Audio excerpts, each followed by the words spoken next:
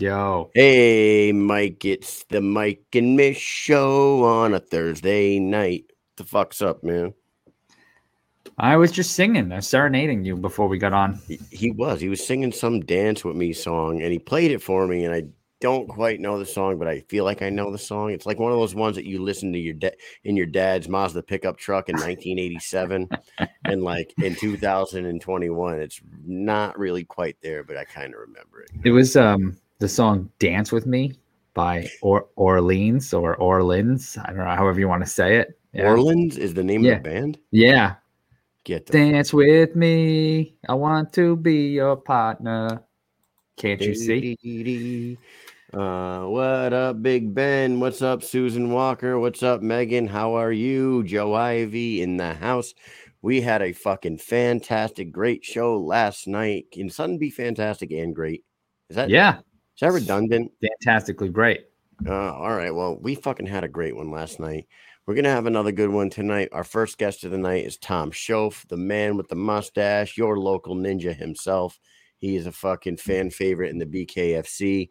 And then after him, we're going to be having Randine, Ekholm, Elkholm, Willoughby. We'll settle that fucking issue tonight. First thing we do is going to settle what the hell her goddamn name is, because on 3 different websites, you got 3 different names.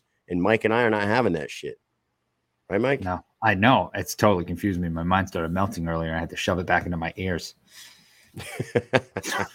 All right. Hey, before we go any further, I'm just going to throw our sponsors at the bottom here. Ba-boom. I'm going to throw the logos up on the screen. Here you go. The Fighter's Friend. Go to thefightersfriend.com.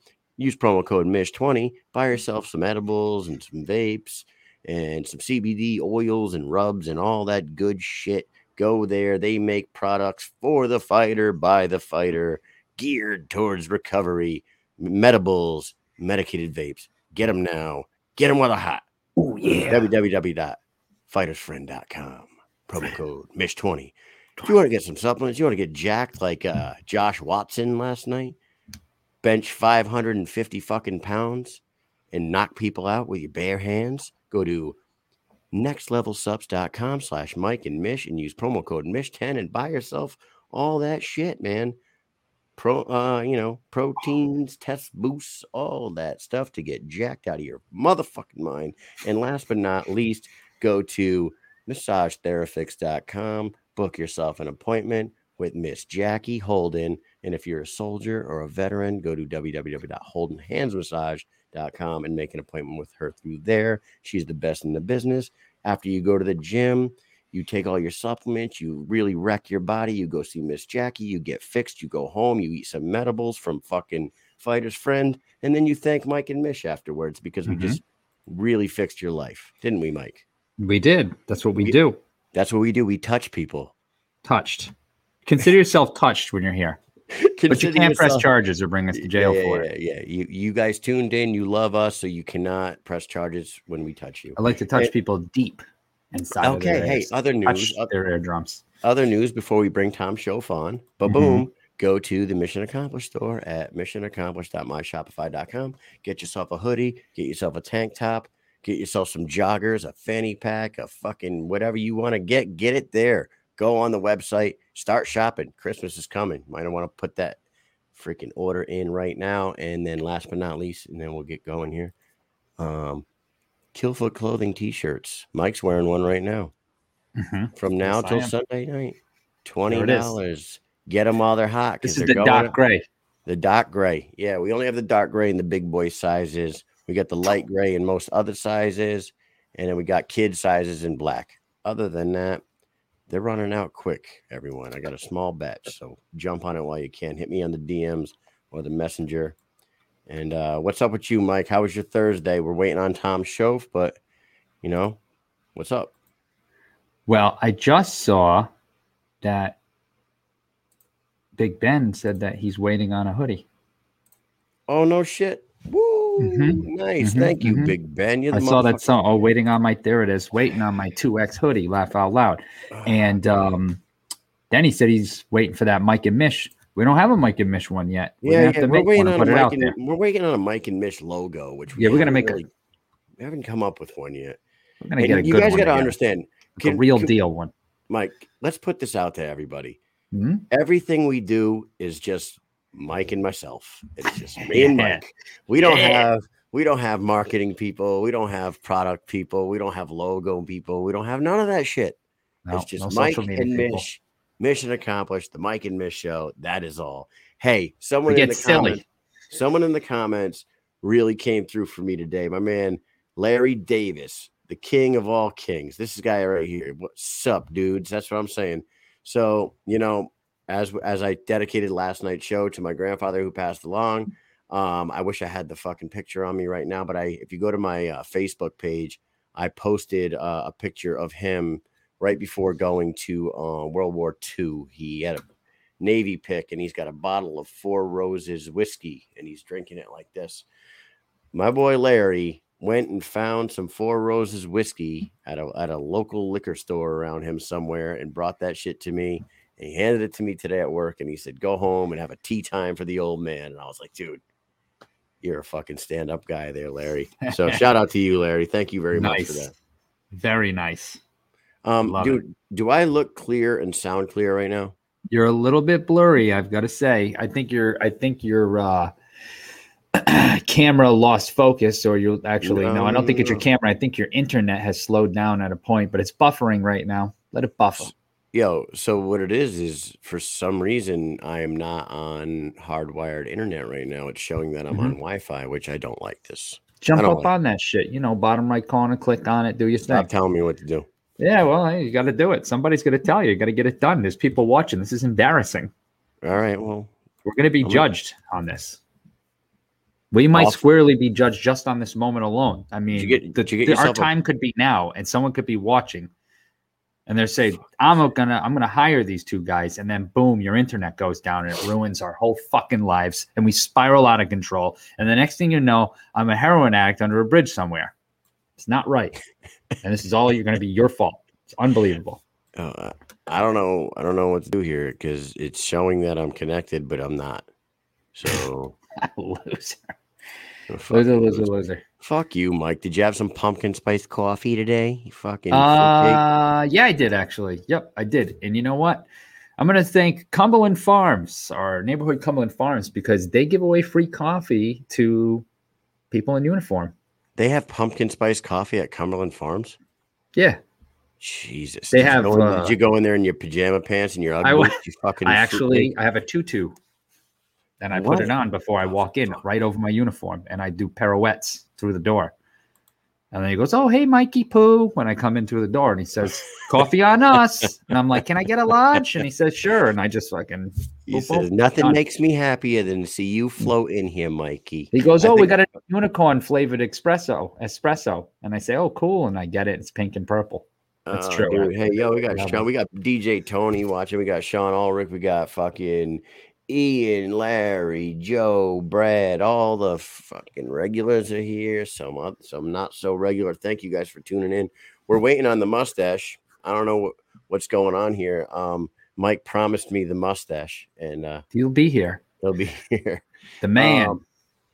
Hey, so you know what we always do? We always watch back every fighter's fights before we come on their show. If anybody hasn't watched Tom Shoaf's fights, I suggest, if you don't have the app, get it, and then just go in there and search Tom Shoaf. Watch his first 3 fights, 4 fights, 5 fights. The second one against Grajio, I think his name is. I think it's Graijo. Grajio. That second fight is fucking amazing. Like, he beat the brakes off this dude, and the guy was wearing like the funniest trunks ever. He had like mammal toe like crazy. He had his shorts jacked up to his belly button, and his nuts were split in half, basically. But Shoaf busted his face up. Yeah, there you go. Is the best ever. Dude, his face is swollen out like a damn softball. He's bleeding from under one eye, bleeding from the other eye, from the top of his head over here. He's bleeding like a stuck pig. But that psychopath Diego just kept coming at him. And he's got this like weird smile and eyes on him. I want to ask Tom about that. Like, what was going through you, your mental state when you're just laying everything you got on this dude's face, and he just keeps smiling at you and getting back up. Like, what the fuck? You reaching for a gun at that point? Yeah. Fucking zombie mode. It's crazy when people get like that, to think that you could actually be fighting a human being. One day you could be at the bar and you could end up in a fight with somebody, and you could be beating the shit out of them, and you just get so tired, and this person just keeps coming forward. You're like, I'm going to fucking die. I thought I was going to win, but now I'm going to die because this person won't stop. He just won't stop. I've seen somebody like that before who got knocked out like 3 different times and then was demanding that they keep fighting. And the other dude was like, I can't anymore. Like, this is it. My hands are fucked up. Like, I'm tired. And the guy's like, no, I'm going to fucking kill you. I'm like, dude, I think you're going to die. You have like 3 concussions. Yeah, they have a different gear, man. It's like, I believe my older brother has that gear in him. Like, that's scary business right there. Like, when my older brother would gladly fight 6-7 people, take an ass whooping, but unless they kill him, he's not stopping until somebody stops the madness, and that has happened multiple times in his lifetime. So it's like Fight Club. It's fucking awesome. But Tom Shoaf, man, you guys got to go back in his catalog and watch all his fights, because even the Julian Lane one, yes, he took a L in that one, but Julian Lane was hitting him with some really, really hard bombs, and Tom was just taking them. And the thing is, like, he was fighting Julian at a bigger weight. He was fighting Joe Elmore at bigger weights.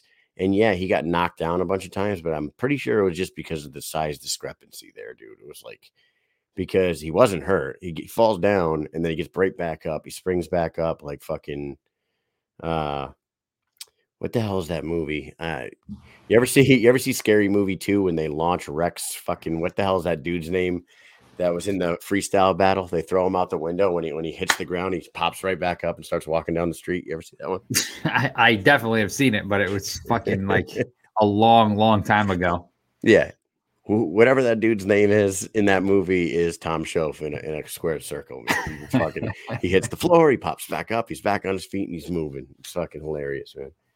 Yeah, he's working out. He's at the gym or at work, and he said he'd be on ASAP. So yeah, he will be. And you know what? And you could see the progression in his skill from fight to fight to fight too. Like his last fight against Nathan Mitchell, he was at his sharpest, I think, and the body shots that he worked into. Oh my God. The body shots that he worked into his freaking arsenal just absolutely devastated that kid. And he was in like a state of mind that night. Like we were there and like he fucking demolished that kid's ribs and then turned around and like calmly walked, almost Mike Richmond style, turn around, walked, put his hands up on the top of the ropes and just stood there staring off into the distance, waiting for the referee to say that it's not over. Even looking. Yep. It was not even looking in the ring at him. I was going to say that, you when you run into the fighters at the hotel or at the, maybe at the restaurant or a bar or wherever while you're there, weigh-ins, and you talk to people, some people are, if you're at the weigh-ins, they're a little bit uptight because they've been, cutting weight. They're a little bit, tired, or they're hungry, or whatever the issue is. Some people you can tell have this edge, something that you could tell, like there's a fight tomorrow. They're thinking about it. Maybe they're a little nervous, maybe, whatever. When Tom Shoaf, the both times I ran into him, he was very calm. Like you said, like Mike Richmond, he was making a coffee in the hotel lobby. He's like, oh, hey, what's going on? Hey, no big deal. Very confident. He seemed very confident, not cocky at all, just very, very confident. And I was like, wow, he's in the zone. This guy. He seemed, like you said, Richmond and him have the same kind of like demeanor as far as like they feel right at home.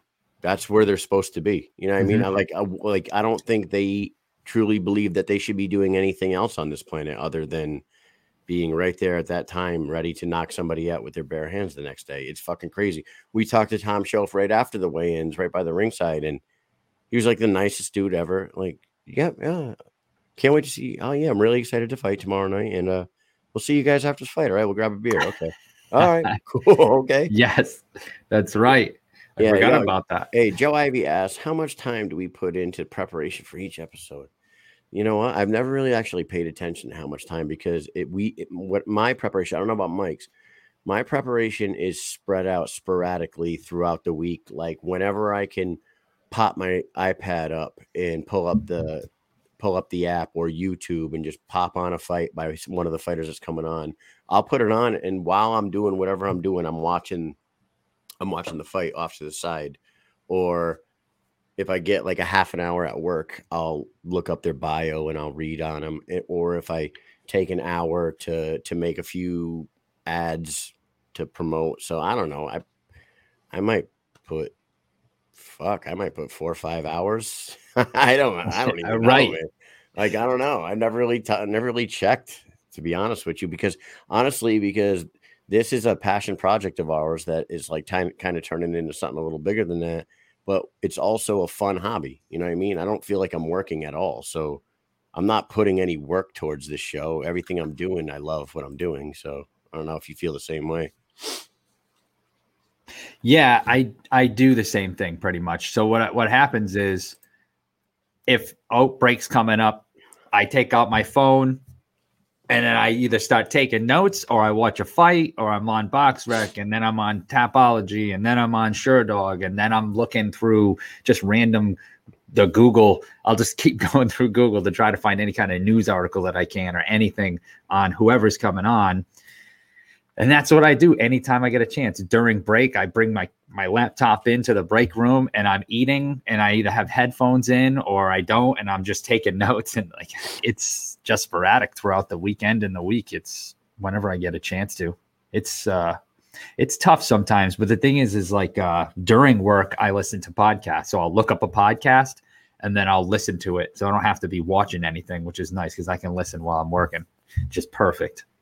Right. And you would think that like the two of us would be the most social motherfuckers on the planet, right? Everybody at work. And we are. Honestly, if we're not taking whatever time we can to put in to prep for this show, we are bullshitting with everybody. You know what I mean? But like Mike said, half the time we'll have headphones on and we'll be in our own little world. You know what I mean? If I'm on my time, just leave me alone. But if my headphones are off and the tablet's off, fucking feel free. Let's have a conversation. It's a good time. Every time. Yeah, sometimes we talk so much that we can't get anything else done. Like I'll be like, hey, Kyle, we need to go and we need to talk about, what we're going to do tonight or tomorrow night for the show. I'll walk over there and it'll be like, oh, did you see this meme? Let me see that meme. Oh, yeah. Did you see this? And then we'll be like, oh, did you hear about John Jones?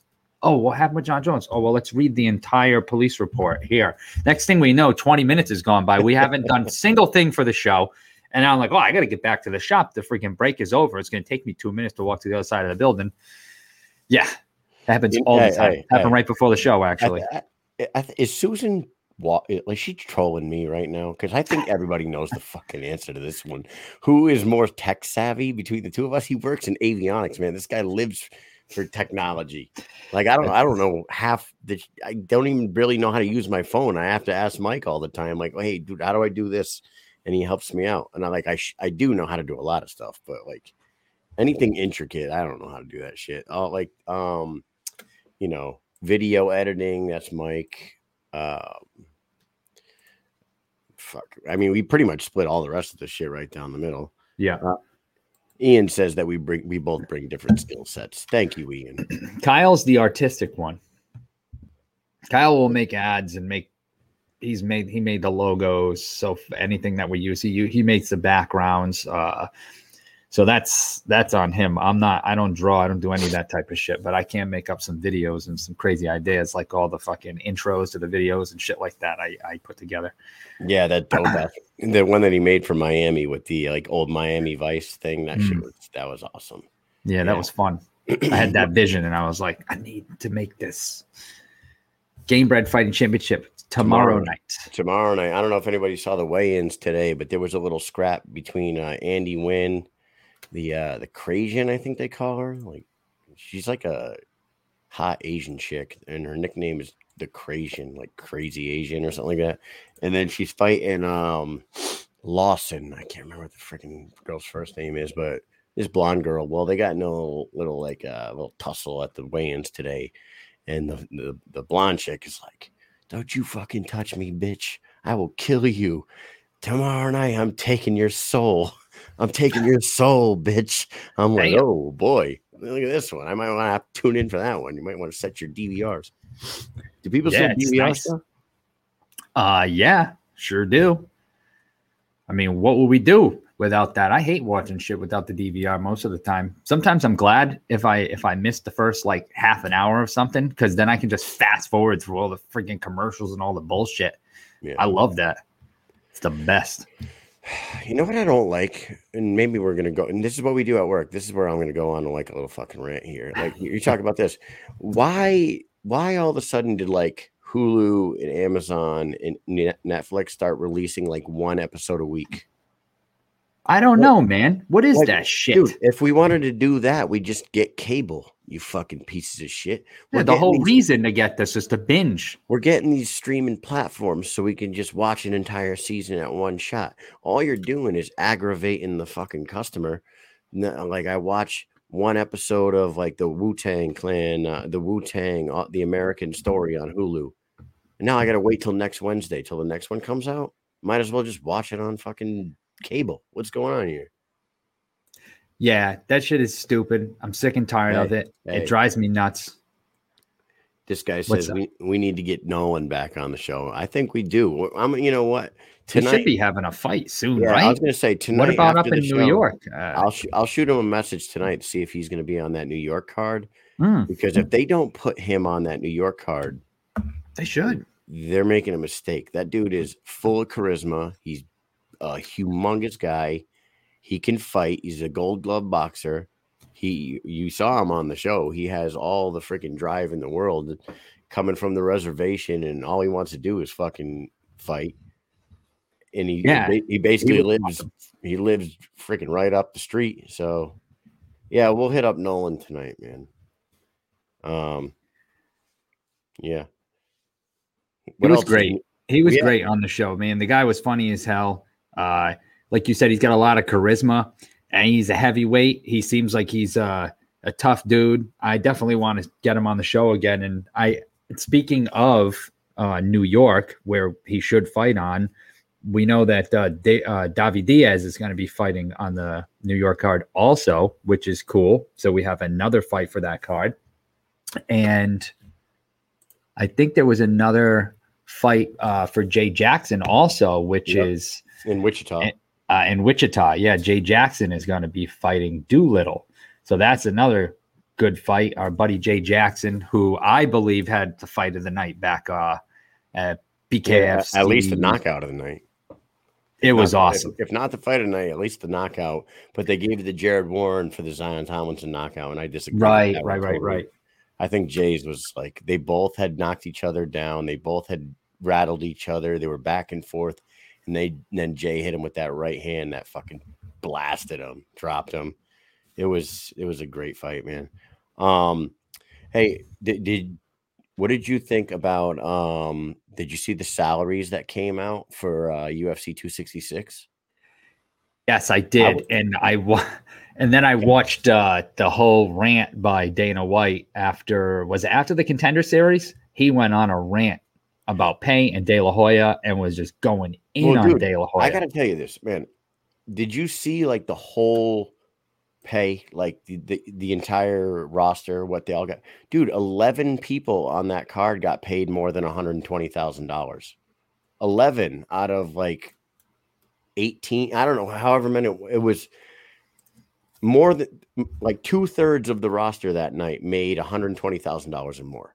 And I think that's pretty decent, man. And if you listen if you listen to like Kevin Holland today was talking about it, he was like, yo, all we have to do is stay more active. Think about it. You make 80 grand for one fight 3 times in 1 year. That's a hell of a year. He's like, I know people that bust their ass as electricians trying to make $80 an hour, but they got to put in all these hours a week. All we got to do is be ready and train and get our ass in the ring 3 times a year. And we're making $200,000. So right. If it's on you as a fighter to stay active, stay healthy, and be ready to fight when they need somebody to fight. If you're not, then shut the fuck up. That's what Kevin Holland's saying today. And I'm like, dude, you know what? They're not getting paid that bad of money right now. Yeah, sure. Nick Diaz was the highest paid. I was right about that, by the way. Yep. Nick Diaz was outpaid. He was paid more than Volkanovski and Valentina Shevchenko, the two champions on that card, were paid less than the superstar. My point exactly. Superstars are superstars. Champions are not treated like superstars. That's fucking fact right there. Yeah. Wish they stopped comparing it to boxing. Yeah, I mean, it's a totally different thing. Yeah, boxing is wacky and all over the place. I'm sure they make a ton of money, some of the fights. And a lot of the times, like the high-level, big-name boxers that are making all that money, they fight once a year. Yeah. Maybe twice. Mm-hmm. You know what I mean? Like the guys that are fighting on Tuesday Night Boxing on ESPN, you think they're making fucking $3 million? No. They're making 10 grand. You know what I mean?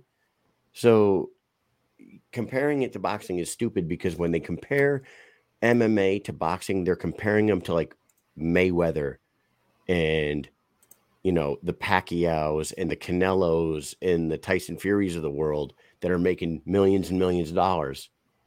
You know what I mean? But they're fighting once, maybe twice a year. Yeah. So, yeah, I completely agree with Joe Ivy. Now, Nick Diaz making $566,000 is a lot of money for a guy coming back off a 6-year layoff and not looking all that great when he got in there. Dana thinks he looks incredible. I disagree, but I also think that him throwing 340 punches in 2 rounds is pretty fucking incredible. You know what I mean? Always been known as a cardio machine. Regardless of anything that I say or I say anybody says about them, if they're, you know, I'm not a fighter. So ultimately, to me, anything they do is amazing. It's something that I would not do. I'm not getting into the fucking ring. I'm not getting into the squared circle. I'm not getting into no octagon unless I'm fucking asking somebody a question with a microphone in my hand. Okay. Or, you know what I mean? Like that's like the only way that I'm getting into one of them things. I'm not punching anybody. No one's punching me in the face. Look at this face. I'm getting old. I can't afford to get anything going on with this face. I got to freaking keep this thing pristine. Look at his beautiful face. Hey, you want to hit up Randine and see if she wants to come on right now? All set. All done.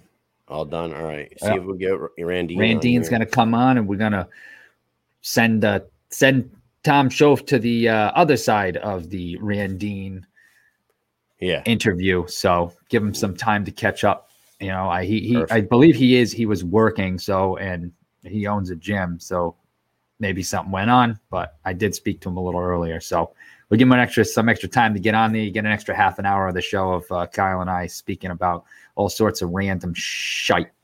Random shit. How about Jon Jones? Okay. So my thing with Jon Jones, and everybody's, you know, I know what I love is I love that everybody is like, yeah, but what about how much shit Conor does? Well, yes, Conor does a lot of dumb shit as well, but Conor does not smack around D. Devlin. That's one thing he does not do. He takes care of. That we know of. If he does in the privacy of his own home, and he fucking and he keeps it quiet. But you know what I mean? Everyone gets drunk and fucking pops somebody in the bar once in a while. Yeah, he punched an old guy, but everyone does some dumb shit. Slapping a phone out of somebody's hand is kind of a dickhead thing to do. But silly, felony hit and run on a fucking pregnant chick. You know, 4, 5, 6, 7 different fucking steroid popped hot tests, a hot cocaine test, a driving under the influence, a reckless driving, firing firing off a firearm in a fucking public setting, vandalizing a cop car with your forehead while your wife's bleeding out of her fucking mouth and has blood on her shirt. I think that this dude has worn out his welcome. I don't know, because I also think the day the UFC says, we're fucking done with you, peace to your bum crease, get the fuck out of here, he gets signed instantly. But I think Bellator doesn't even hesitate to give him money. I don't think One Championship would hesitate to give him money. I don't think the BKFC would hesitate to offer him a fucking $10 million deal. You know what I mean? It's like, he says he's giving up the alcohol, you guys. Of course, yes. You know what I call that, Joe? Wolf tickets. He's selling us wolf tickets. Yeah. Wolf tickets. This dude, David G says, John Jones pulled her hair. Oh, not during talking. Yeah, exactly. I don't know, man. What is your thoughts? I read that me and you both read that whole police report, and it's some pretty sketchy shit. And and it really seems like she's covering for him now, which means that I think this goes on more than we, more than we would think. And she's sticking around because he has a gigantic bank account and they have 3 kids together. Your thoughts? This dude is a complete fuck up. Complete and utter fuck up. Like you sent me that picture where it has all the freaking mug shots through the years. Like, dude, you have a through the years mug shot meme. Like, come on, bro. And the whole problem with it is like, it's not like this guy's got a great life. He's got a great fucking life. He did it. He earned it. He did what he had to do. But the thing is he's doing cocaine, which is whatever. Who gives a shit? It's not going to fucking help you in a fight. I mean, unless, well, it might. I mean, if you get punched in the face a few times, you might not feel it. But he's doing steroids. We know all that stupid shit. So I guess all in all, he's a scumbag. Fuck him. I'm sick and tired of him, to be honest with you. The guy's a fucking piece of shit. He does piece of shit things, and he's beating his friggin' wife up, or his girlfriend, his fiance, whatever you want to call her, because like we were talking about, well, they're not married. So now he's got a little something over her. They got a few kids, and she's obviously, she said to the security guard, like, no, I don't remember him hitting me or anything like that. Like, she was like covering for him, and she's got a fucking busted lip. She's got a busted lip. She said her lips were dry. Like, they're chapped. You're in fucking Las Vegas from the heat, or like my lips get chapped in the winter. You know what I'm saying? I mean, I don't know. I got to point out what Brad said, because I went to Rochester, New York for some business for a weekend, and I went to some scummy fucking places out there. I went to some strip club out there. I'm going to tell you right now, this made me chuckle. Born and raised in Rochester, New York. Trust me, as someone close to there, that's why. It's fucking hilarious to me. But well, you know what? He's been rich for a long time. Time to friggin' grow up a little bit. You got 3 daughters that are looking up to you, and you're beating your wife up in the hotel room while they're there, probably, because unless they have 2 rooms and they're separated. But still, regardless, where's her busted lip come from? You got to explain that to your friggin' kids. And the kid is the one who said call the police, not the wife. So I digress. We have Randine. She is waiting patiently. Let's get her in here. All right, let's go ahead and bring in Randine. She is going to be fighting Taylor Starling at BKFC Fight Night, Montana, October 9th, making her second walk to the squared circle. Here we go. Let's go and bring her in. Hello, Miss Randine Willoughby Elcombe. Let's go ahead. Square us away on the name real quick. It's Randine Elcombe is my legal name. I don't mind if you would call me Randine Willoughby. Working on eventually getting that to be my name. Okay. Because honestly, when we look you up on like 3 different on Tapology, it's Elcombe, E-L. Yeah, it's misspelled. I don't know how it's been misspelled. It's always been, and I don't know. I'm sure there's even some other ones out there with my name spelled other ways from promoters just always getting it wrong. And I'm sure now with the name change even coming up, it's not going to help the situation. So, it is what it is.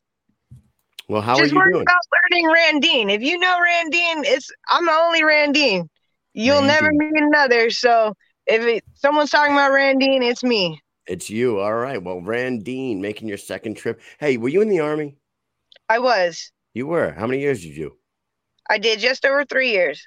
3 years? No kidding. Me and Mike are both still in. Yep. I am 20 years. He is 13. And, well, hats off to you. I appreciate my time in there. It did a lot for me. It set me up in life for sure. But I wasn't going to be a lifer. Yeah. Were you active duty or guard? Yeah, I was active duty. I was a 31 Echo as a MP, internment resettlement specialist in corrections. So I worked in Guantanamo Bay and up in Fort Lewis at the regional correctional facility up there. Nice. All right. Well, that's a little snippet that I don't think your fans knew about you, but we're we're some creepos that have to do a bunch of you have to stalk your Facebook page and your social media for everything it's worth. Let's find something in here.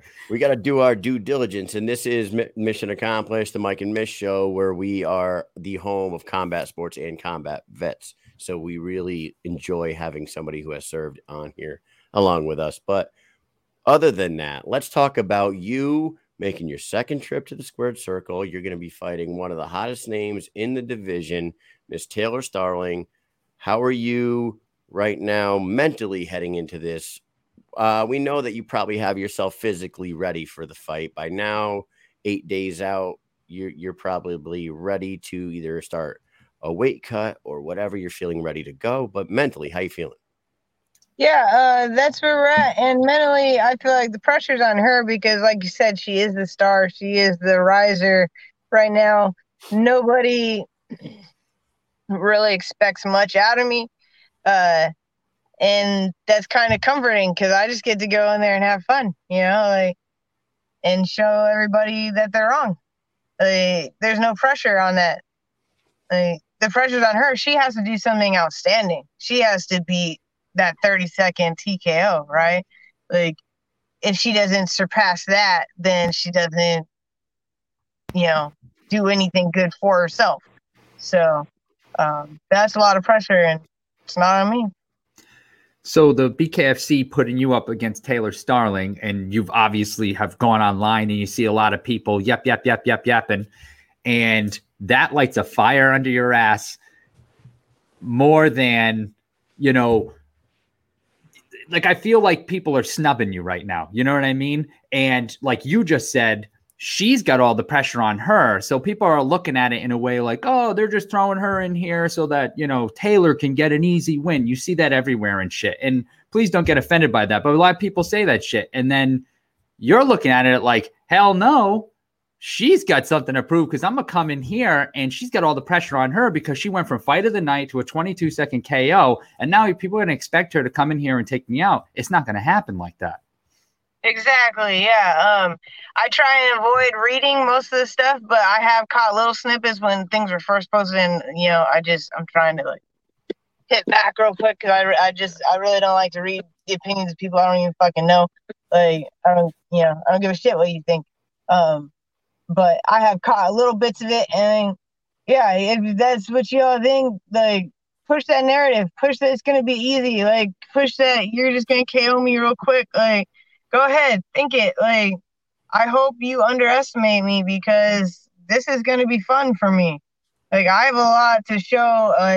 I'm ready to go in there and just throw.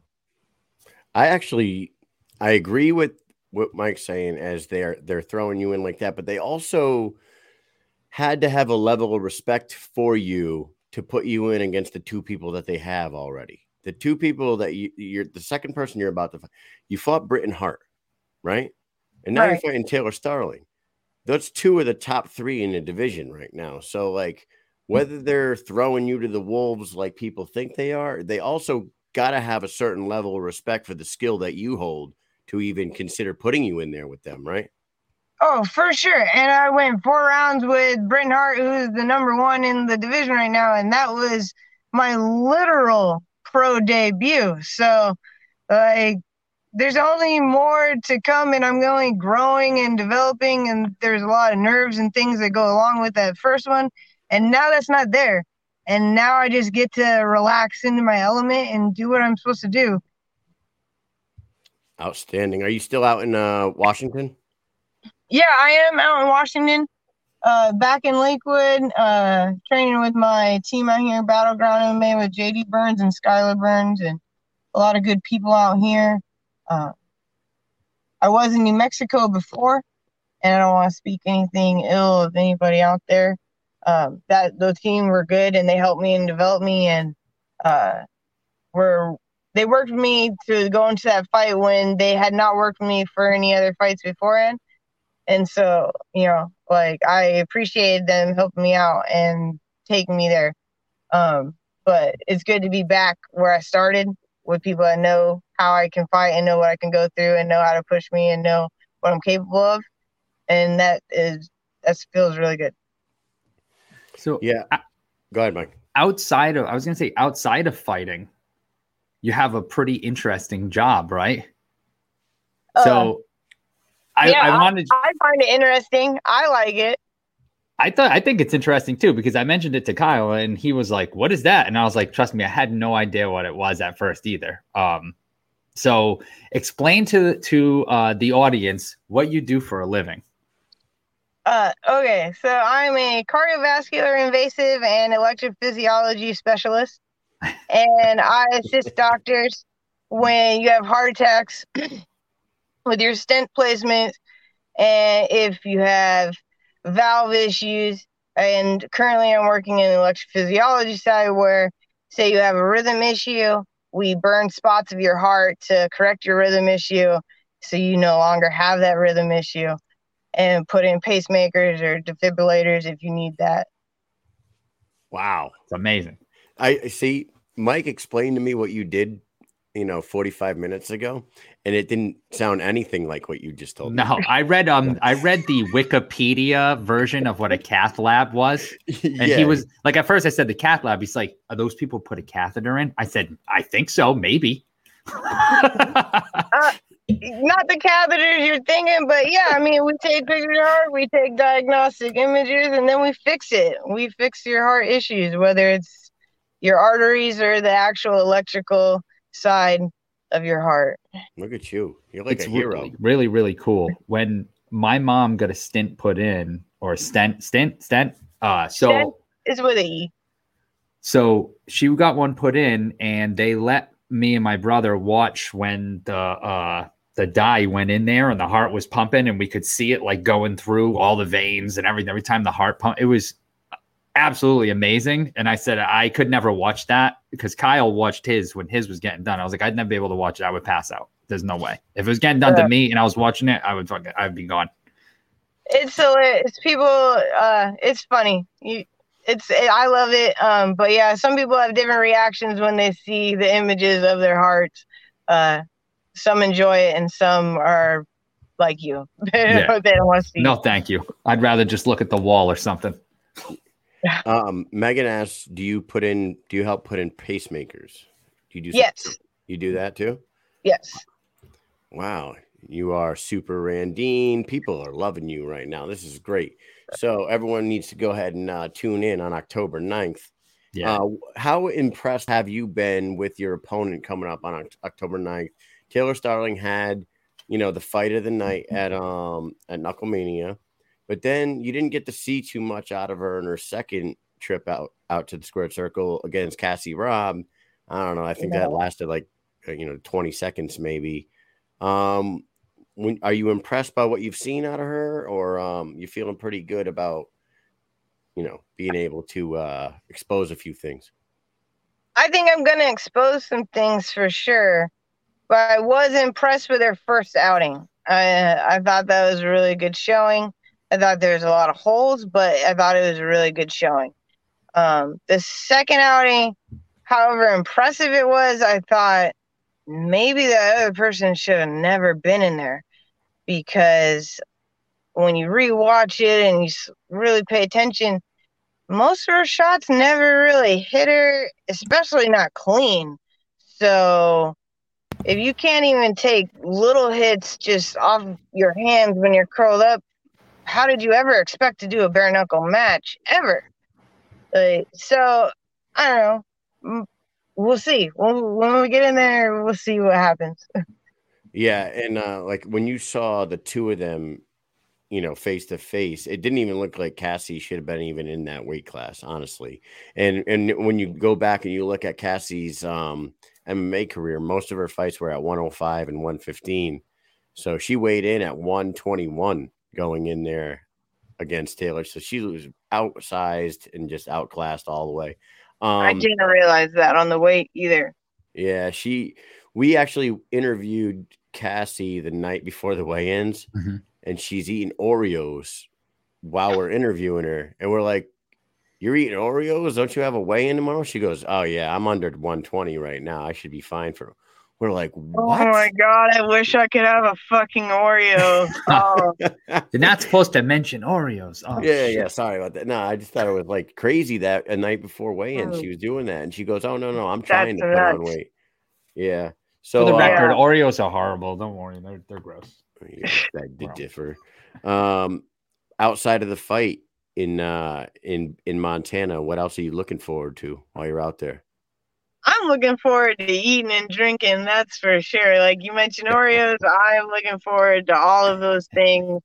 Ice cream, bread, noodles, a good beer, and a nice shot. Like, yeah, that was a question from Matt Seibel, by the way. Matt Seibel. Whom I think you know, maybe. I think you know. Yeah, I think I might have heard his name once or twice, you know? Yeah. Outside of that, I'm looking forward to seeing Melvin fight because he got fucking robbed. Yes. On his last one. And yeah, I'm like, I can't wait to see him because he's got to come back with a vengeance, like an anger, like the way they just took that beautiful win from him, like. Right. We actually were talking about that yesterday, and I said he has to be coming in there with a certain, a level of aggression, a chip on his shoulder, a level of aggression, a little fire under his ass more than even ever before, because his last two fights he got robbed, not just the last one. The last one he got robbed, but the one before, the guy should have never been hitting him up against the ropes. The referee did a really shitty job in that one as well. And then he never gave him an 8 count. He just called the fight off like it was an MMA fight. So Melvin's been on the bad end of some bad refereeing lately. So we're looking forward to that one too. And then I'm looking forward to Jamie Driver. I'm looking forward to seeing her in that fight. I think that's at 135. Is that right? Jamie Driver's on that card. Is it? Maybe I've got the name wrong. The red hair. You're talking about Crystal Pittman. Crystal Pittman. Oh, sorry. Yeah. I'm sorry. They both have red hair, I think. They do definitely. I think they do. I'm sorry. But I'm looking forward to that. I think it's 135.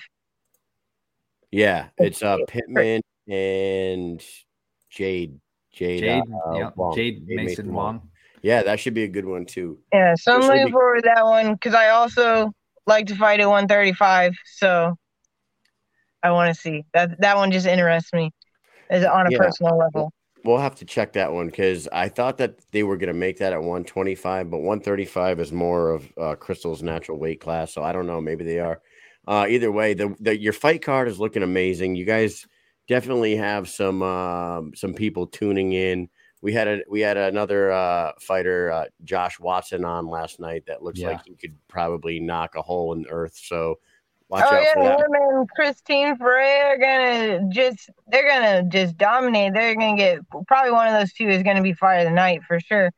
I like to try for it, but if Christine Ferrer is on the card, that's tough competition to beat. Hell yeah, for fight of the night especially.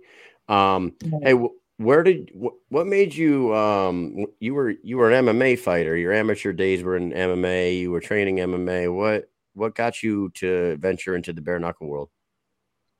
Really, I know it's not on my Tapology or whatever, but it should be. Most of my amateur fights were kickboxing. I really enjoyed kickboxing. I really enjoy stand-up fighting. I found a really good home there. I did like 15 fights there. And that led me to try and do boxing in New Mexico.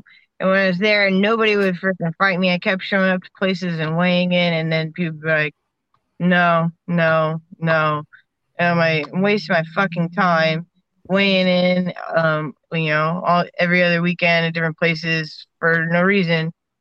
And then pandemic hits, obviously, and there's no fighting anywhere. And the opportunities are just going down, and I'm thinking I'm getting older and my opportunities are going away, and I've done a lot. Like, fuck it, why not just make the jump to pro? I've already discussed with my coaches on different, times about, we're getting close to the to the point where we needed to look that way anyways. So, I called some people up, and we landed here. All right. Did you hold a title in one of these? Because there's a picture of you with a title. We were talking about it earlier, but we cannot find, like you said, the kickboxing stuff. I don't see it on Tapology. I just see MMA. The kickboxing, I won a super fight, Northwest Fight Championship, here run by Brian Johnson. I'm not exactly sure if he still runs the promotion or if the pandemic kind of put it out. But yeah, that's where that was from. There you go. One more question from the audience. What hairstyle will you be rocking at the fight? Will you be they'll see that at the weigh-ins. I don't want to give it away. I got a really awesome braider that has a really awesome design by another fighter friend of mine up here, who he decided what I'm going to have on my head. And so we're just going to keep that a secret. There you go. You don't want to let it. You don't want to let anything go. It's going to be a surprise. You'll walk out music. It's the BKFC way. We had Crystal Pittman on, was it last week, Kyle? We had her on last week, and Kyle asked her about a song or something or a band, and she was like, "Oh yeah, it's gonna be my walkout song." And DJ Tony, who works for BKFC, was watching, and he was like, "Shh, be quiet. It's gonna be a secret. You got to surprise people." Yeah, everything is always a secret.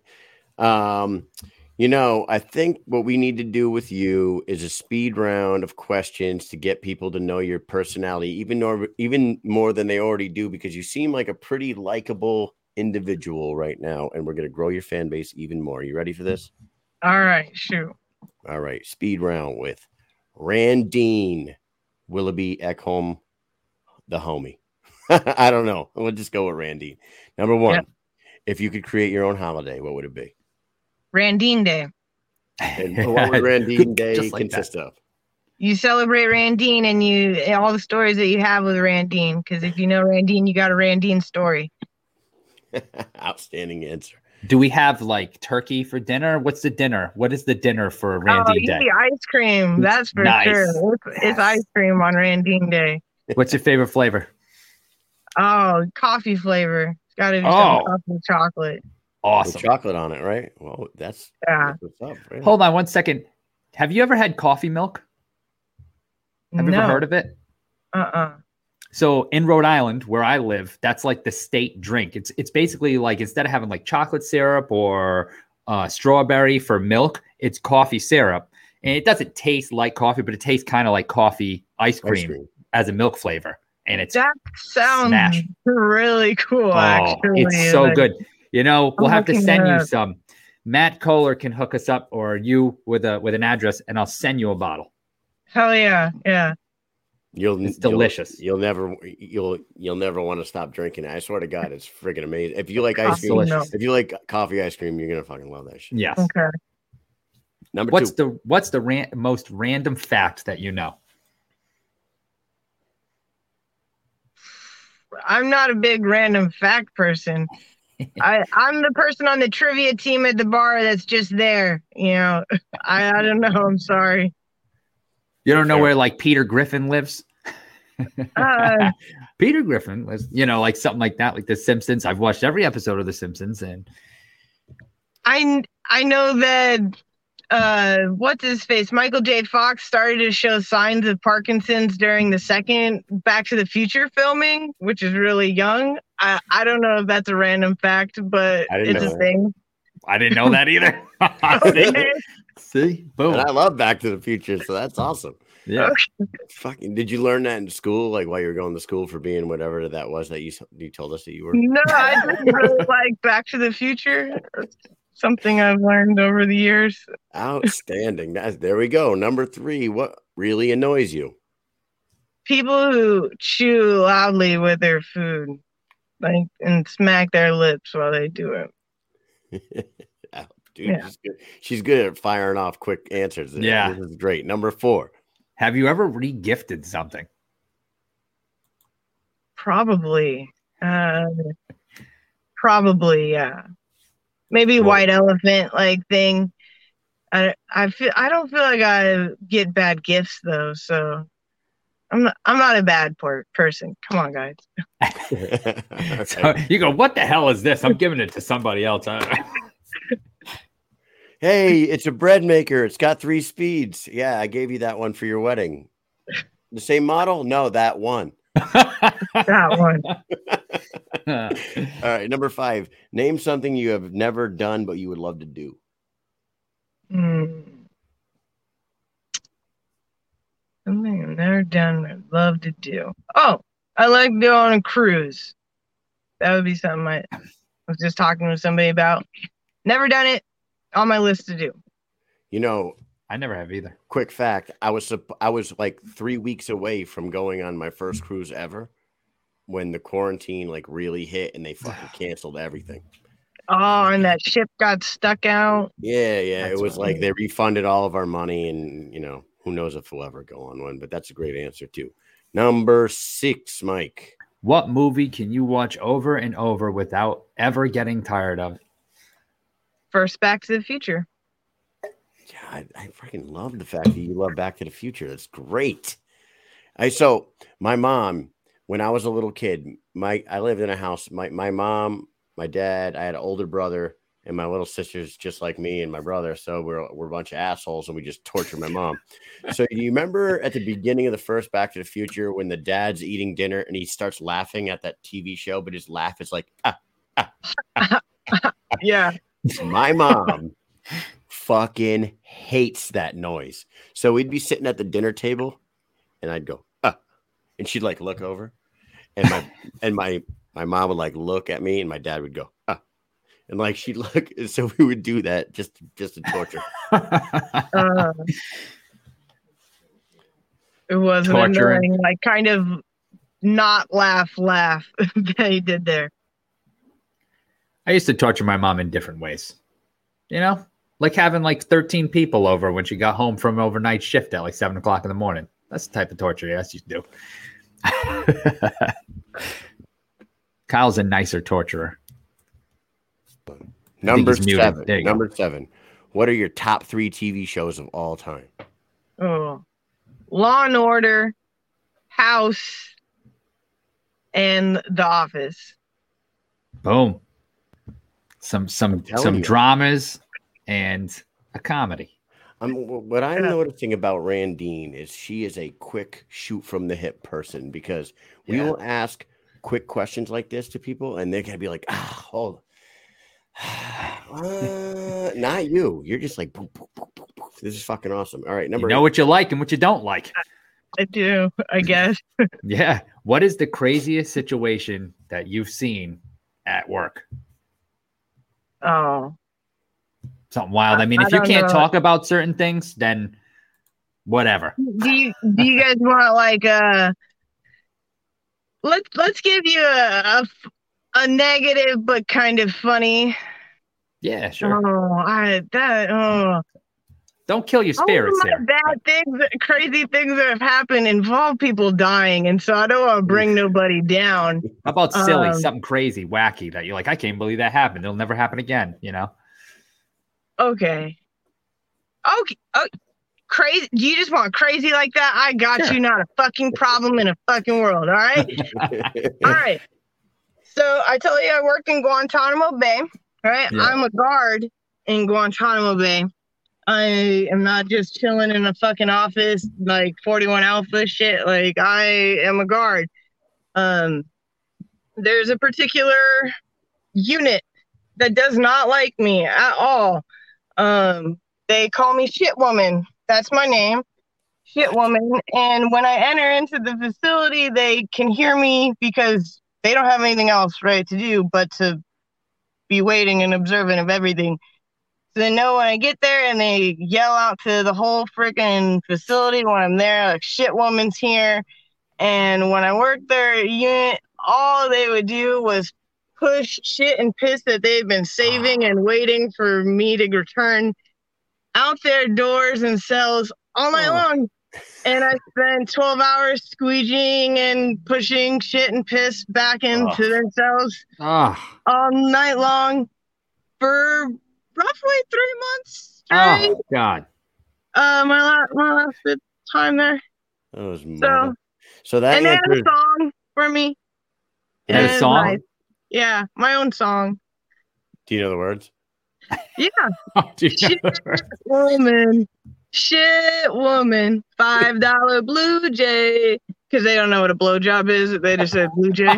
So $5 Blue Jay. That is freaking great. Yeah. So, Blue Jay. Oh, jeez. I promise people at home, the military does not pay enough for that shit. No pun intended. Oh my God. I burned my boots from that. I'm not bringing those back. So earlier in the show, somebody in the comments asked, how was Gitmo? That was the question. That was my boy Larry asked that one. And I think you just answered it, man. It was pretty shitty, right? There's your side. That's freaking hilarious. And I believe that 1,000,000% because my dad and my uncles and my cousins were all COs up here in Connecticut, and they got a lot of shit stories. It's a lot of shit. A lot of criminals and inmates are a bunch of fucking pieces of shit for sure. Number 9. What's your secret talent? I can play the clarinet. Boom. Really? And I have it right here. That's pretty awesome. I mean, that's a secret talent. I'm not sure anybody would know that about you, but this is the show where people learn that kind of shit. Yeah. And last question for you in the speed round for Randine. Here we go. Do you like pumpkin spice? Yes, I am a basic bitch. Yes. You and Mike. Basic. I'm talking about. I love it. You know what I had? Pumpkin spice cinnamon rolls this past weekend. They Mike, were delicious. We're not supposed to talk about food, you fuck. Oh, fuck. I'm an idiot. Yeah. I'm going to throw shit at him tomorrow. I didn't eat anything the last whole week. I've been starving. Not at all. Oh, man. Well, you have been fun, Randine. Tell us a little prediction for what we're going to see on October 9th in Billings, Montana against Taylor Starling. I predict you're going to see a long war, and you should tune in because it's going to be worthwhile. You saying a long war is what we should be in store for. You know, I think so. One of your friends in the comments section said it's going to be a quick night. So I think you guys need to talk about your strategy. Anyways, thank you so much for coming on tonight. You've been a great guest, and we're looking forward to seeing you fight on it's a Saturday night. Actually, I was going to say on Friday the 9th. Usually they're on Friday nights, these BKFC events, but it's going to be on a Saturday, everybody. October 9th against Taylor Starling in Billings, Montana. If you want to shout out any sponsors or anything like that, this is your time. Yeah, I want to give a shout out to Women of Combat, always supporting me, always helping me, and helping other great women fighters throughout the country. So, thank you. Awesome. You are one of Susan Walker's favorite guests ever, by the way. Well, thank you, Susan. I appreciate it. Yep. Growing fans over here on Mission Accomplished. Thanks a lot for coming on, and we will talk to you soon. Thank you. Have a good night. Take care. Take it easy. Mikey. That was fun. Yeah, she's great, man. Yeah, she had me laughing with that $5 Blue Jay. That really cracked me up, man. Yeah, holy shit. Shit woman, $5 Blue Jay. Blue Jay. I can hear them saying it. Oh my God. That really sucks, man. What the frig? Nobody should have to go through that type of shit, man. Man, what the fuck are we doing? Working in a prison though, a lot of shit goes on. Like, so people do that a lot in any prison. My dad had a story about a guy here. It's all they have, Right. So a guy here in Connecticut, one of the inmates wanted to see somebody that was in like the medical area. I don't know, like someone got hurt and they were in the medical area, whatever it's called in the prison. So this person swallows a set of fingernail clippers, right?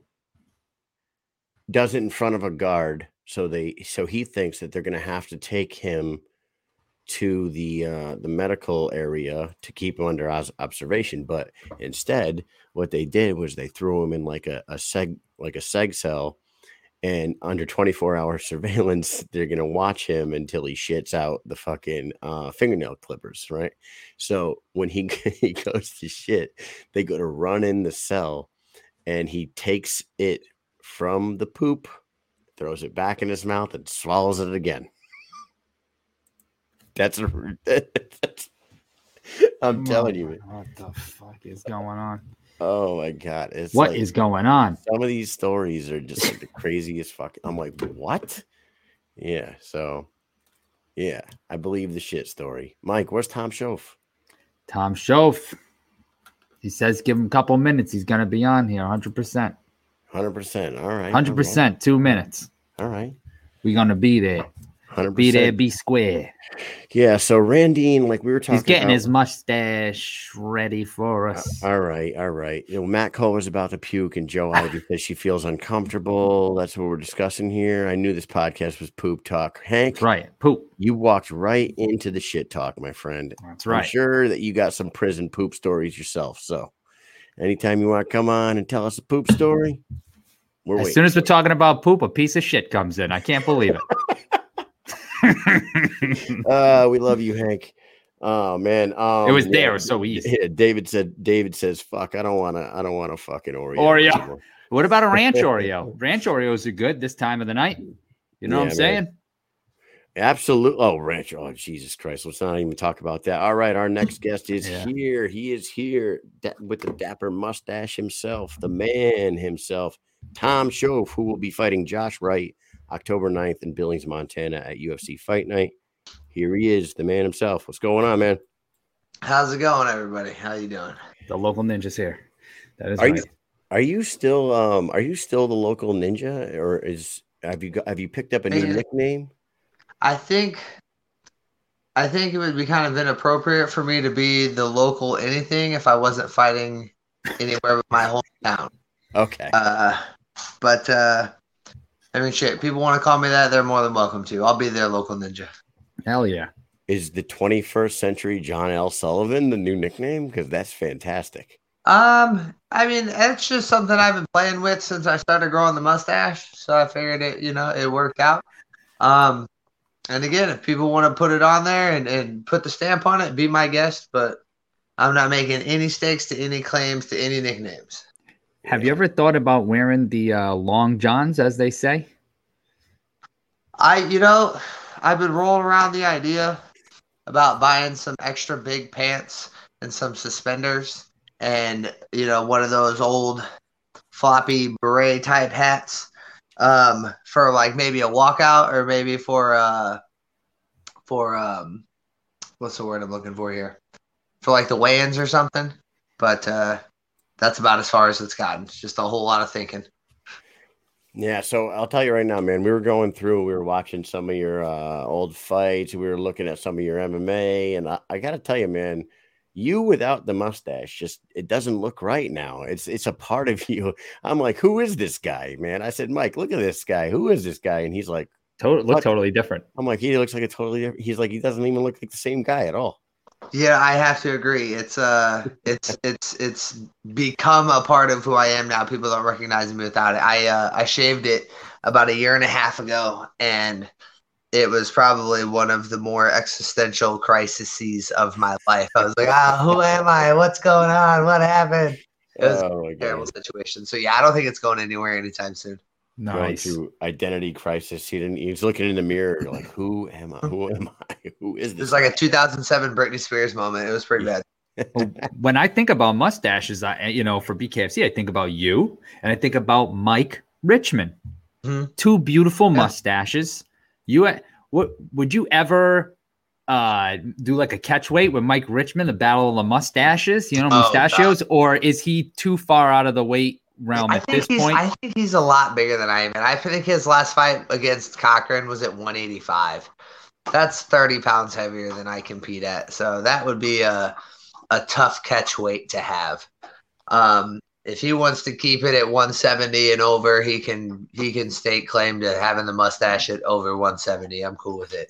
Anybody under 170 can get it, though. I'll tell you that much. Yeah, because he used to fight like at 135 a while back. Is that true? Is that true? He fought at bantamweight in MMA. He fought bantamweight 145. Shit. Yeah, he looks like the Mike Richmond now would have ate the Mike Richmond from then. Oh yeah. And like I said, he looked thick against Dakota, and he looked great. So good on him. Made it look really easy too. Yeah, too easy. Now, for everyone that's watching, if they're tuning in, they know who you are, man. You're an absolute savage in the ring. You in the squared circle, as they say. You've gotten better every single time you go out there. You got a couple L's on your record, but they are against fucking absolute savages. I had the pleasure of going back and watching all your fights again today while I was at work. If my bosses are watching, I was still working. You fucks. I was just doing some research. I clock out when I do that. Yeah, he clocks out, sure. So, dude, the second fight with Diego down in Cancun is such a fantastic fight, man. Anybody who's watching should go back, get on the app, and watch that one. You beat the brakes off this dude, but he just kept coming at you in like this Terminator way, and he had this like crazy look and like smile. His face is blown up like a freaking softball. You cut him. What was going through your head mentally when you're just plugging this dude with lefts and rights constantly, and he just keeps getting up and keeps coming back? You're like, do I got to shoot this fucking dude? What's going on here? Well, fortunately, if like you guys had said earlier, you'd look back and seen some of my MMA fights. I've had a handful of fights like that where I'm just plugging away on a guy and they just don't go down. So for that, it wasn't really anything. It wasn't anything new for me. So it wasn't anything over the top. I just had to maintain focus. I couldn't lose track of the goal at hand. And that was just hitting this guy as many times as I could until either he goes down or the ref stops the fight. As long as I didn't lose focus and didn't get distracted from that, it really wasn't that big of a deal. I think the most important thing that I probably remember running through my head was this guy's too fucking big. Like I would just hit him and hit him and hit him. And I'm like, all right, usually people go down by now. Like, so I remember thinking like, holy shit, this guy's huge. But outside of that, it was just, trying to maintain focus and, keep the task at hand dead and center. Yeah. He seriously looked like he was enjoying the pain you were putting on him. Like he kept like smiling. He kept having this weird look on his face. And kudos to you for not getting distracted from the fucking mammal toe that he had going with his damn trunks that night too.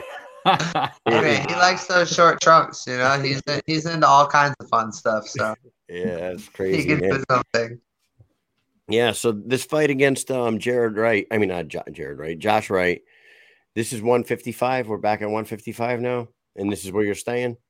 Yeah. I don't see myself going anywhere else for a while. I think I'm too big for 145, generally speaking, and I'm definitely too small for 165. So 155 seems to be the sweet spot for me. It was where I fought, in MMA for 10 years. So it only makes sense to maintain that while I'm still young and can lose the weight and, stay at 55 and, try to get myself a belt. We were talking earlier about, I'm going to bring up Mike Richmond again, because the comparison that we brought up earlier was that we were in Birmingham when you last fought against Nathan Mitchell. And I ran into you in the hotel, and I ran into a whole bunch of fighters in the hotel. And we hung out with Mike Richmond a little bit too. And I feel like both of you guys have a calmness about you, as if you're supposed to be there. This is where I'm supposed to be. I'm going to win. I'm comfortable here. And you walk out to the ring with that same attitude. And even after you basically knock out or TKO Mitchell, You just walk over to the ropes, nice and calm, and just put your hands on the ropes and just wait.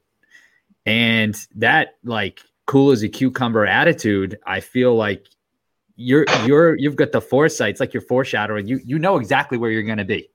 You're going to be champion one day. You just have that attitude, that swagger about you.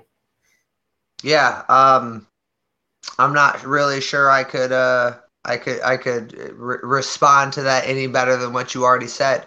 I know for a fact I'm going to be champion one day. This is my sport. I belong here. There's no ifs, ands, or buts about it. Now that I'm at 155 pounds and I'm in the weight class that I need to be in, there's no doubt in my mind that I have the potential to be the best in the world. And I feel like Richmond feels the same way. It's a good feeling. It's an empowering feeling. It allows you to ooze confidence without appearing arrogant. I can still come off as arrogant every now and again. I'm not afraid to, but yeah, you know, when you know that you're destined to be great, it's really hard to let things get to you. Now, were you heading into that Nathan Mitchell fight? Was working the body something that you had been working on heading into that one? I know that, like, in the Julian Lane fight, they had talked about how you had been working on, like, the inside uppercuts and the clinch, and you were trying to, like, implement that with him, even though he's a crazy man and he just fucking throws wild the whole fight. And kudos to you, because he was hitting you hard with some shots in there. And, my face is still broken. Yeah, you were taking them, though, I'll tell you. And I was saying to Mike, like, you got knocked down a lot against Joe Elmore and him, but I really have a feeling that it was just a size discrepancy that was knocking you down, because, like, you would go down and then you'd be right back up on your feet. Like, the guy would start the count, and, like, by the time he's at 3, you're like, all right, let's go. It's like almost every time. Back to the other thing, was that something? Because those body shots that you landed on Mitchell were some devastating shots, man. You really wrecked his night with those. I've always been a fan of the body work. It's really been something that I've implemented in my striking my entire career, regardless of the sport. My first kickboxing match, I finished with a liver shot. A handful of my MMA fights, I attacked the body and I hurt people to the body. It was something that I had kind of gotten away from early on in the bare knuckle game because, well, with the exception of when I fought Diego in the rematch, I had to slow that guy down, so I had to go to his body. Anyway, long story short, long story longer. Yes, attacking the body is always part of my game plan. It's always something that I want to do, and it's something that I want to implement, especially now that I know how much it hurts without gloves. There's one feeling when you take a body shot with MMA gloves on or with boxing gloves on. It is an entirely different feeling when there's no padding there and someone's knuckles go through your ribcage. So it's something that I try to implement as much as possible.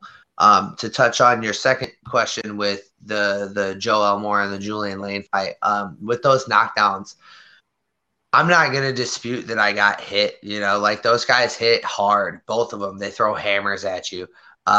They're sluggers. So when they hit me, yeah, the shit hurt. But I would have to say, if I had 10 or 15 more pounds in my hips, those knockdowns might not have happened. I think a lot of it was the weight discrepancy, and I think that's a big reason why I'm down at 155 pounds now, because I just can't compete with those guys. They're just too big. Like, I can fight, you know, I can go out there and I can fight, I can hang in there, you know, but I can't hope to win a match when I've got somebody who's in just as good a shape as I am, but 15 or 20 pounds heavier. It's not going to work. Did you take those fights because that's what was offered to you, and you're like, hell yeah, I'm going to do it. That's what's offered to me. I'm going to go up and I'm going to do this. And you planned on staying up at that weight? Or was it just, there just is no fights at my weight, so I have no choice? It was a combination of both. So Julian at 170 was a fucking mistake. Like, any manager any coach in their right mind would have been like, Tom, you fight at 155 pounds. You have no business fighting Julian Lane, who's a former world champion at 170 pounds. At 170 pounds, you just don't have any business doing it. But my mind, when they called me, was it's Julian Lane.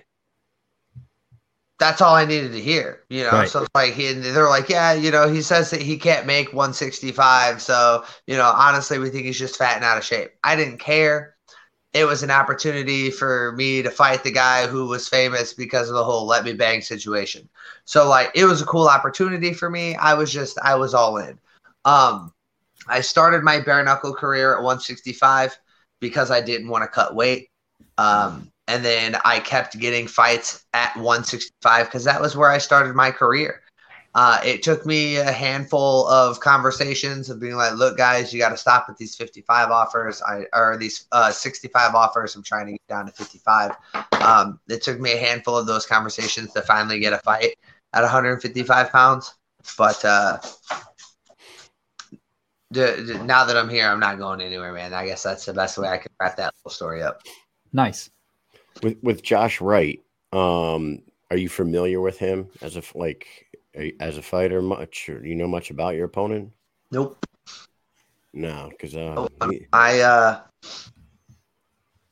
I saw some footage on YouTube from about 6 or 7 years ago, and he looks like a short, stocky, kind of C-League version of Chad Mendes, just kind of quick and twitchy and wants to throw big, powerful shots.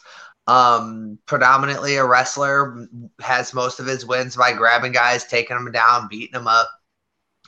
Even his last, and I saw his most recent fight against Anthony Curtis. And I want to say that was back in June. And same thing. He went out and was just kind of slipping, rolling, moving, big jab, overhand right, pushed him into the fence, took him down. The entirety of his career has been spent in MMA, and he doesn't spend a lot of time on his feet. So what I do know about him is that if he wants to get into a stand-up boxing match, a stand-up competition with somebody like me, who's 6 foot tall and 155 pounds. This guy's like 5'5" and maybe walks around at 160 pounds. Like, you probably should have picked a better fight to come into the organization with, because I'm not the one, man. I'm sorry, but I'm going to hurt you. I'm in front of your family, in front of your hometown. I'm going to hurt you. That's what I know about Josh. I couldn't find anything much about him. Just very surface thing. I couldn't find like a whole plethora of things about him myself. So you mentioned Chad Mendes. You got a very nice comment by Scott Burt there. Yep. Yeah, Scott Burt's a great human being. Yeah, he says he's lucky to know you. You're one of his favorite fighters and favorite humans. So very cool. Scott's an awesome dude. You mentioned Chad Mendes. Now, Chad Mendes was supposed to be making his debut in October. I don't know if he still is. I don't think he still is, because I think that was supposed to be the Arizona card. And as far as I've heard, that whole Arizona card's been scrapped. I don't know if it went through it all. So we'll be curious how that plays out. So my question to you would be, and I don't want you to ask you to like look past your opponent that you have in front of you right now. But if you go out there and you put on a nice performance against Wright and you get out of there basically unscathed, no injuries, is that Chad Mendes fight something that you would want? Would you offer yourself up for his debut opponent, or do you know if they already have an opponent for him? I don't know anything about Mendez's debut. I don't have any details as far as that's concerned. Would I like to fight him for his debut? Sure. Yeah. We're going to have to renegotiate contracts. Yeah. That's not me being any kind of way, but I know he's going to get paid a good amount of money to come in. And as far as I'm concerned, I'm the star in bare knuckle, not him. So it's like, you're going to come in here and you're going to fight me. Like, I want to get paid reasonable for it. So that would be that. But no, I mean, of course. Chad Mendes, absolutely. 100%. Count me in. I want to see that one. Yeah, it'd be great. You know, I mean, it'd be fantastic. He's an athletic guy. You know, he's a powerful guy. Everything about that fight makes sense. That would be great. But as far as this fight is concerned, me getting through this fight, I want to get through this fight, and I want to fight somebody who is above me in the rankings. And the only person really worth my time, in my opinion, is Bobby Taylor. So, nice. You know, nice. I would love, you know, he's ranked number 1 right now. I would love to get through Josh Wright unscathed, and, you know, Bobby Taylor and I get it in before the end of the year. And, you know, next year rolls around and I can go fight Luis for his belt. That's what I see. That's how I see the next really 6 months kind of playing out. If something else comes up, if they give me, you know, another option, I'll obviously consider it. But if I could write the next 6 months, that would be it. Bobby Taylor and I get it in around December, and then you know, somewhere around February, March, Luis and I, you know, we throw down for that title and I take it home. I love it, man. That sounds awesome to me. True warrior right there. All you want to do is fight the best. That's how you should be. Any other way, why the fuck are you even there? You know what I mean? Yeah, absolutely. You know, that's exactly why we're here. I love it, man. So what we do on this show, and to lighten the mood a little bit, we're going to ask you some randos, some random questions. You want to do this? Beautiful. Randos. Like random questions. Some randos. Here we go. All right, speed round with Tom Shoaf, the man himself. Number 1, what is your opinion on guys getting fights through internet trolling? Trash. You have one that tries to troll you pretty often. And again, he's trash. You know, that's one of those situations where it's like, bro, you're trying to fight everybody who's getting recognition. Well, we're talking about this one guy specifically. He's trying to fight anybody and everybody who's in the BKFC news. It doesn't matter what weight class they're in. It doesn't matter if they're male or female. Like, he's like, yo, you're getting recognition. Let's scrap. Let's get after it. You know, and it's like, we're like, look, you've had one fight and you fucking quit in the 3rd round. Like, you've done nothing to deserve to be on the stage next to the people who have actually done something for the sport. So go out and get a win and perform and do something. And then you can do your internet trolling and run your mouth and talk trash. But when you're 0-1 after a fucking 3rd round quit, get fucked. Right. There you go. Number 2. More underrated martial arts movie, American Ninja or Best of the Best? Oh my God. That's tough, man. I'm going to have to go with Best of the Best. That's probably the one. Yes. I love that question, man. I love that question. Yeah, that's a good one. I like it. Yeah, man, I forgot all about American Ninja. I got to be honest with you. My brain was racking for a second. I was thinking about what's that one with Bruce Leroy? Something Dragon. Oh, The Last Dragon. The Last Dragon. That's what I was thinking for a second, but I was like, no, that's the wrong one. Anyway, that's my favorite martial arts movie of all time, by the way. That's a fantastic movie. Shown Up. Best. Shown Up. By the way, you got your mug, Kyle? Oh no, I don't have it right now. Oh. I got a Who's the Master mug. Oh, beautiful. Oil or wax in the mustache? Depends on what I'm trying to accomplish. If it's been like a rough workout week and it's splayed and all over the place, I need to put oil on it to relax it. If it's a little too squirrely and I need to straighten it up to go out for a nice night out on the town with my old lady, wax. You know, so it depends on the goal. You know, I had a middle school principal that used to curl his eyebrows the way you do your mustache. What? No bullshit. His name was Dr. Olson. He was the president. The principal. I spent a lot of time down there with that guy. And he had he had wax on his desk and he used to sit there and curl them like that. Like his eyebrow. Yeah, like James Hook in the movie Hook. Yeah. That is fantastic. Yeah, it must have been a real piece of work, that guy. And I got to be honest with you. Yeah, no, that I can imagine being sent to his office was slightly terrifying. Yeah, I used to just a little bit. Dr. Olson, man. I wonder sounds like a kind of a portly guy, about 5'7". Very shiny head. He had a very bald head. Shiny head, yeah. Gray hair. And I'm going to tell you right now, I didn't think about Dr. Olson until I asked a question about mustache wax to the guy Tom Shoaf here on the show. So thank you for bringing that memory back up. Memory. Number 4. Here we go. Favorite non-combat sport. Favorite non-combat sport. Oh fuck. Do billiards count? Yeah, sure. Okay. All right, cool. Then I'm going to go with billiards because that's about the only other sport that I do. Cornhole. I thoroughly enjoy playing pool. I'm not the best at it. I'm okay. I'm not great, but man, do I love playing it. 9-ball or 8-ball? I like 8-ball. That's what I played when I was playing League. But I'm not opposed to 9-ball. I like the idea of having to call your shots and being strict about your order and things like that. But I'm more of a general player, so 8-ball, call your pocket, kitchen rules. That's usually where I'm at. You played APA? Is that what you? Yes. Did you? Yeah, I did that for a while myself. It's pretty fun. Man. It's a good time. Yeah. Very nice. I don't know if that's a sport, but we'll allow it. Right? It's on ESPN. It's on ESPN. On the Ocho? If you were arrested with no explanation, what would your friends and family assume that you'd done?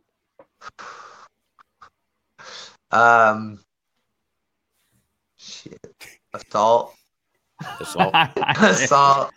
Somebody probably got smart and got beat up if I had to make it. That's really the only thing I can see myself doing, man. I'm a pretty good guy in most senses of the word. When I drink, I stay at home. When I smoke, I stay at home. But I got an issue when people get attitudes, man. There you go. Stand up dude right there. True warrior. Number 6. Here we go. What's your favorite comedy movie of all time? Big Trouble Little China.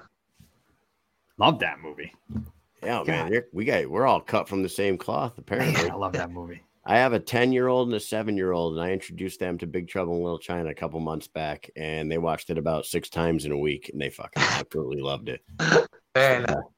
Perfect. Jack Burton, man, you look that big son of a bitch right in his eyes, and you tell him checks in the mail. Checks in the mail. All right, number 7. What's the worst thing the government can make illegal?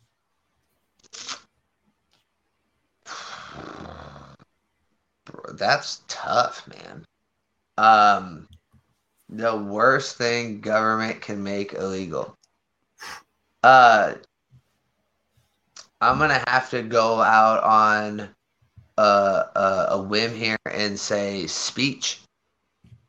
The right to say what you please, regardless of race, creed, religion, gender, whatever. Like you as a human being, you are sovereign.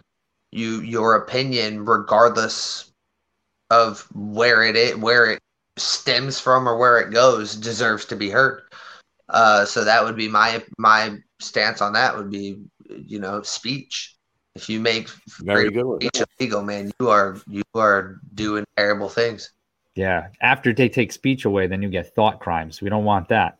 Oh yeah, of course, right? Thought crimes are next. And we are in 1984. That's true. Nobody needs an Orwellian experience in their life. So Joe Ivy in the comments says sex, and then she follows it up with or speech. Sure. Well, you are entitled to say that, and that's what's beautiful about freedom of speech. Yeah. All right, number 8. If someone offered you $10 million in a briefcase, but to keep it, you had to whack the last person you shook hands with, would you do it? I gotta kill somebody for $10 million. I didn't want to type the word kill because we might get shut down. All right. Well, I mean, I said it, and this is still America. You can say it all you want. Okay. Yeah. Facebook algorithm. I mean, this is the way I look at it. Like, chances are, if I'm shaking someone's hand, I probably never met him before, or I'm not very friendly with them. you know, because I usually don't shake my friends' hands. It's like a hug or like a fist bump or like a, hey, guy, what's going on, you know? So, like, if I'm shaking your hand, I probably don't know you.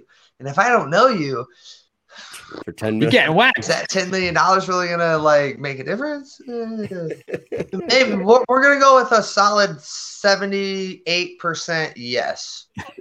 Probably would. Yeah. Fucking great answer. Yeah. Awesome. Number 9. Any weird food combinations that you really like?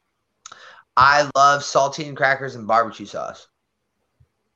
I can't explain it. I won't even attempt to explain it, but saltine crackers and Sweet Baby Ray's barbecue sauce is a delectable treat.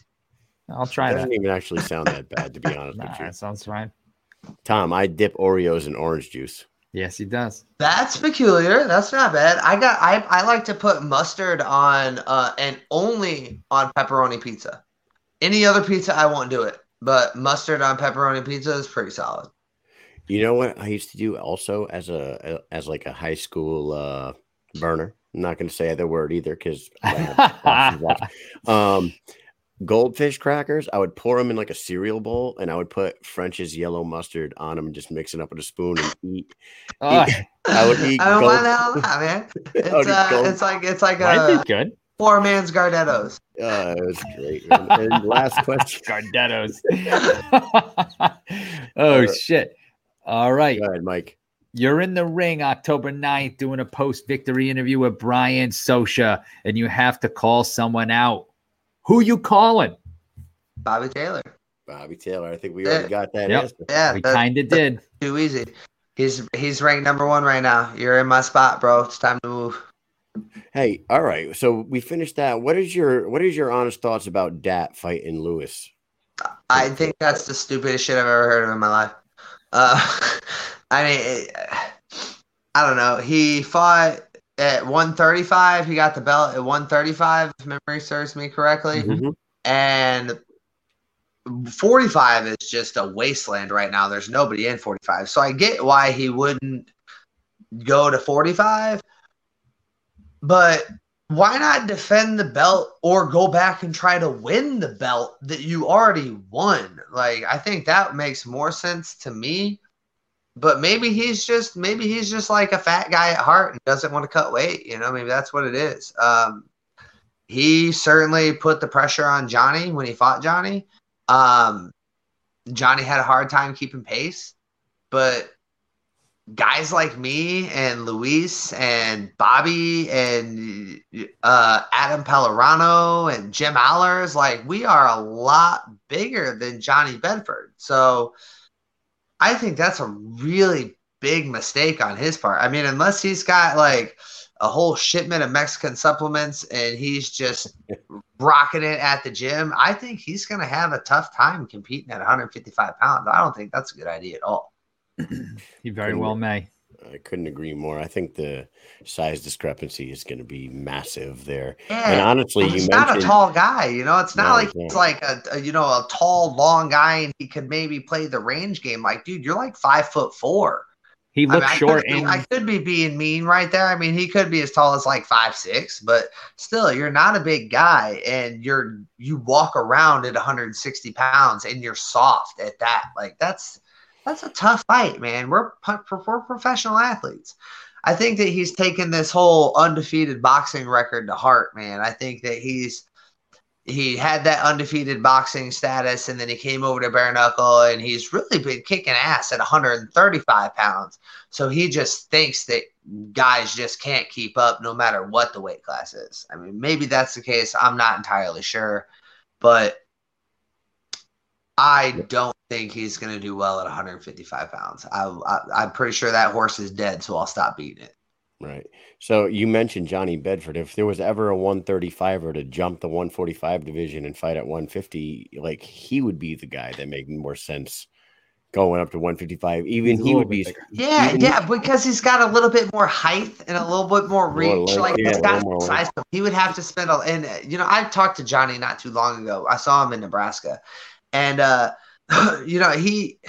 55 would be tough for him. He doesn't walk around much heavier than 55. Like I said, he's probably right about 160 probably at the absolute most. So he would have, if there was somebody who could do it at 35, it would be Johnny. But even for somebody that big, it would be really tough for him. Like we just had this conversation about me trying to fight Julian. Like you can be super tough, but sometimes you just don't have enough weight in your hips to do the damage to somebody who's a lot bigger than you, So I just think it's hard, man. Somebody from speaking from experience, trying to jump multiple weight classes, it's hard. Absolutely, man. Yep. You're a smart guy, and we appreciate you coming on here. Like, and you are, pretty much the face of bare knuckle now with it. Oh God, I hope so. About damn time. Your fight style, like you said, you jump weight classes, you fight anybody. You've basically planted your flag in the organization, and I hope you're a win or two away from a title. But we thank you for coming on here. We'll give you a minute to shout out any sponsors or anybody you want to shout out real quick and let you get going. Well, thank you guys very much for having me on, man. It's a pleasure being here, and I appreciate the opportunity. Sponsors: Advanced Physical Therapy and Wellness, Limos Painting and Remodeling, Imprint Roofing, Grit Mouth Guards. Got to shout out my gym, Alpha MMA, Ricardo Cavalcante, Brazilian Jiu-Jitsu here in Lawton, Oklahoma. That's all I got. That's all I really want to say. Want to thank all the fans out there, everybody who tunes in to see me fight and, sends me a comment on Facebook and Instagram, telling me that they appreciate my work. Thank you. I appreciate you guys. So that's all I got. Thank you guys for having me on. All right, man. Thank you. And everybody tune in October 9th when he takes on Josh Wright in Billings, Montana. Thank you for coming on, Tom. We'll talk to you soon. You guys have a great one. I'll see you later. Thanks. Take care. Yeah. Another fucking great show, man. Yeah, that was good. That was a great interview. I liked it. Yeah, super cool guy. Like we said before he even came on, we met him down in Birmingham, talked to him a few times, and he's just like that. He's just super down to earth, very cool guy, very calm, collected with everything that he has to say, and there was all the footage from the Hall of Fame induction, man, him up there sparring with Elvin Brito. And, it was like, he's a man for the business and a good guy for the sport. So we appreciate him coming on.